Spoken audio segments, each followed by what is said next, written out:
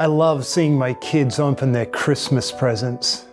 As they're tearing through the paper and they begin to realize what's inside, you can just see their faces lighten up. Their smiles break out and their eyes just twinkle as they get those gifts. Receiving a gift can cause great joy for us. It's a demonstration of love. It's a demonstration that someone cares about us. On the night that Jesus was born, angels appeared to humble shepherds to demonstrate that God cares for them and that God loves them.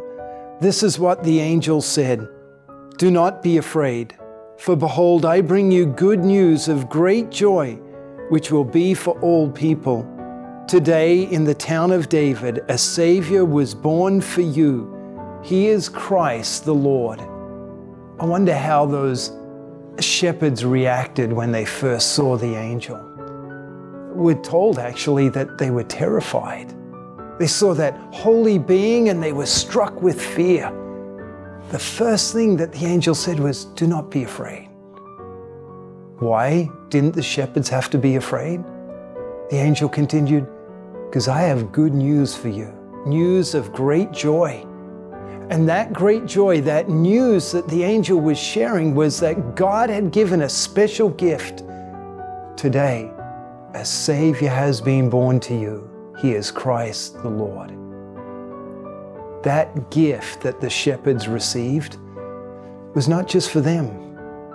The good news is that Jesus was born as the Savior of the whole world. It's joy for all people. Yes, even you.